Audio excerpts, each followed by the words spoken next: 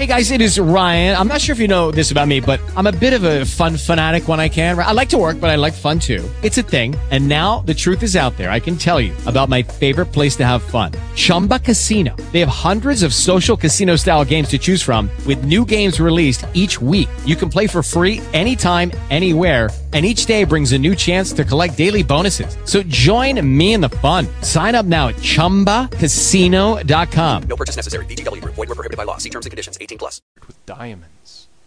100 chariots followed, each drawn by 8 horses, and filled with officers in splendid uniforms, and 1,000 guards surrounded the procession. "Go," said the White Cat, "and when you appear before the king in such state, he surely will not refuse you the crown which you deserve. Take this walnut, but do not open it until you are before him. Then you will find in it the piece of stuff you asked me for." "Lovely Blanchette," said the Prince, "how can I thank you properly for all your kindness to me? Only tell me that you wish it, and I will give up forever all thought of being king, and will stay here with you always." "King's son," she replied, "it shows the goodness of your heart that you should care so much for a little white cat, who is good for nothing but to catch mice. But you must not stay." So the Prince kissed her little paw and set out. You can imagine how fast he traveled when I tell you that they reached the king's palace in just half the time it had taken the wooden horse to get there. This time the Prince was so late that he did not try to meet his brothers at their castle. So they thought he could not be coming, and were rather glad of it, and displayed their pieces of muslin to the king proudly, feeling sure of success. And indeed the stuff was very fine, and would go through the eye of a very large needle. But the king, who was only too glad to make a difficulty, sent for a particular needle, which was kept among the crown jewels, and had such a small eye that everybody saw at once that it was impossible that the muslin should pass through it. The princes were angry, and were beginning to complain that it was a trick, when suddenly the trumpet sounded and the youngest prince came in. His father and brothers were quite astonished at his magnificence, and after he had greeted them he took the walnut from his pocket and opened it, fully expecting to find the piece of muslin, but instead there was only a hazelnut. He cracked it, and there lay a cherry stone. Everybody was looking on, and the king was chuckling to himself at the idea of finding the piece of muslin in a nutshell. However, the Prince cracked the cherry stone, but everyone laughed when he saw it contained only its own kernel. He opened that, and found a grain of wheat, and in that was a millet seed. And then he himself began to wonder, and muttered softly, White cat, are you making fun of me?" In an instant he felt a cat's claw give his hand quite a sharp scratch, and hoping that it was meant as an encouragement, he opened the millet seed, and drew out of it a piece of muslin 400 ells long, woven with the loveliest colors and most wonderful patterns, and when the needle was brought it went through the eye 6 times with the greatest of ease. The king turned pale, and the other princes stood silent and sorrowful, for nobody could deny that this was the most marvelous piece of muslin that was to be found in the world. Presently the king turned to his sons and said with a deep sigh, "Nothing could console me more in my old age than to realize your willingness to gratify my wishes. Go, then, once more, and whoever at the end of a year can bring back the loveliest princess shall be married to her, and shall, without further delay, receive the crown, for my successor must certainly be married."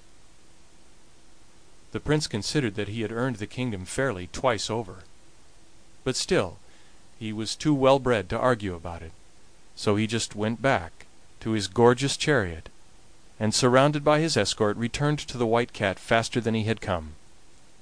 This time she was expecting him, The path was strewn with flowers, and 1,000 braziers were burning scented woods which perfumed the air. Seated in a gallery from which she could see his arrival, the White Cat waited for him. "Well, King's son," she said, "here you are once more, without a crown."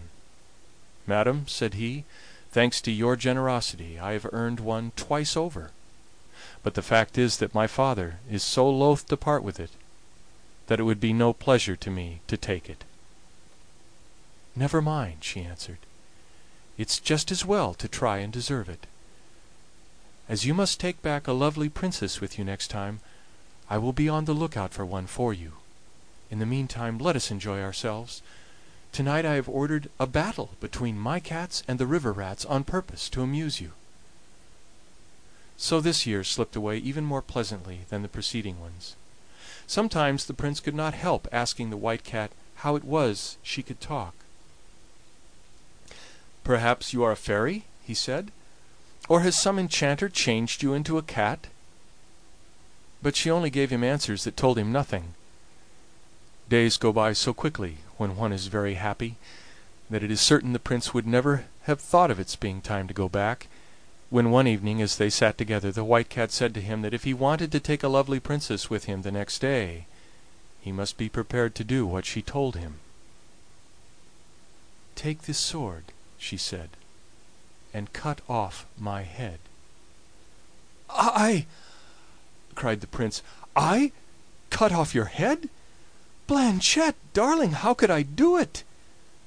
"I entreat you to do as I tell you, King's son," she replied. The tears came into the Prince's eyes as he begged her to ask him anything but that, to set him any task she pleased as a proof of his devotion, but to spare him the grief of killing his dear pussy. But nothing he could say altered her determination, and at last he drew out his sword, and desperately, with a trembling hand, cut off the little white head. But imagine his astonishment and delight when suddenly a lovely princess stood before him, and while he was still speechless with amazement, the door opened and a goodly company of knights and ladies entered, each carrying a cat's skin. They hastened with every sign of joy to the Princess, kissing her hand and congratulating her on being once more restored to her natural shape. She received them graciously, but after a few minutes begged that they would leave her alone with the Prince, to whom she said: "You see, Prince, that you were right in supposing me to be no ordinary cat. My father reigned over 6 kingdoms. The Queen, my mother, whom he loved dearly, had a passion for traveling and exploring, and when I was only a few weeks old she obtained his permission to visit a certain mountain of which she had heard many marvelous tales, and set out, taking with her a number of her attendants. On the way they had to pass near an old castle belonging to the fairies. Nobody had ever been into it, but it was reported to be full of the most wonderful things, and my mother remembered to have heard that the fairies had in their garden such fruits as were to be seen and tasted nowhere else. She began to wish to try them for herself, and turned her steps in the direction of the garden. On arriving at the door, which blazed with gold and jewels, she ordered her servants to knock loudly, but it was useless. It seemed as if all the inhabitants of the castle must be asleep or dead. Now the more difficult it became to obtain the fruit, the more the Queen was determined that have it she would. So she ordered that they should bring ladders and get over the wall into the garden.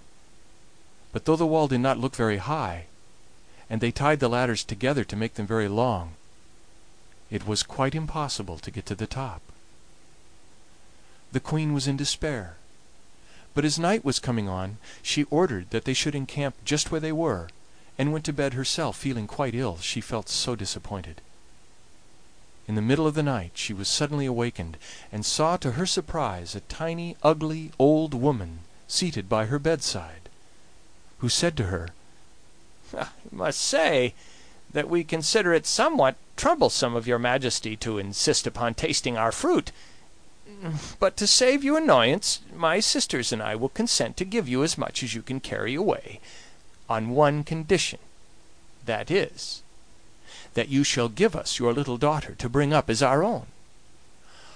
Hey guys, it is Ryan. I'm not sure if you know this about me, but I'm a bit of a fun fanatic when I can. I like to work, but I like fun too. It's a thing. And now the truth is out there. I can tell you about my favorite place to have fun. Chumba Casino. They have hundreds of social casino style games to choose from with new games released each week. You can play for free anytime, anywhere. And each day brings a new chance to collect daily bonuses. So join me in the fun. Sign up now at ChumbaCasino.com. No purchase necessary. VGW Group. Void where prohibited by law. See terms and conditions. 18+.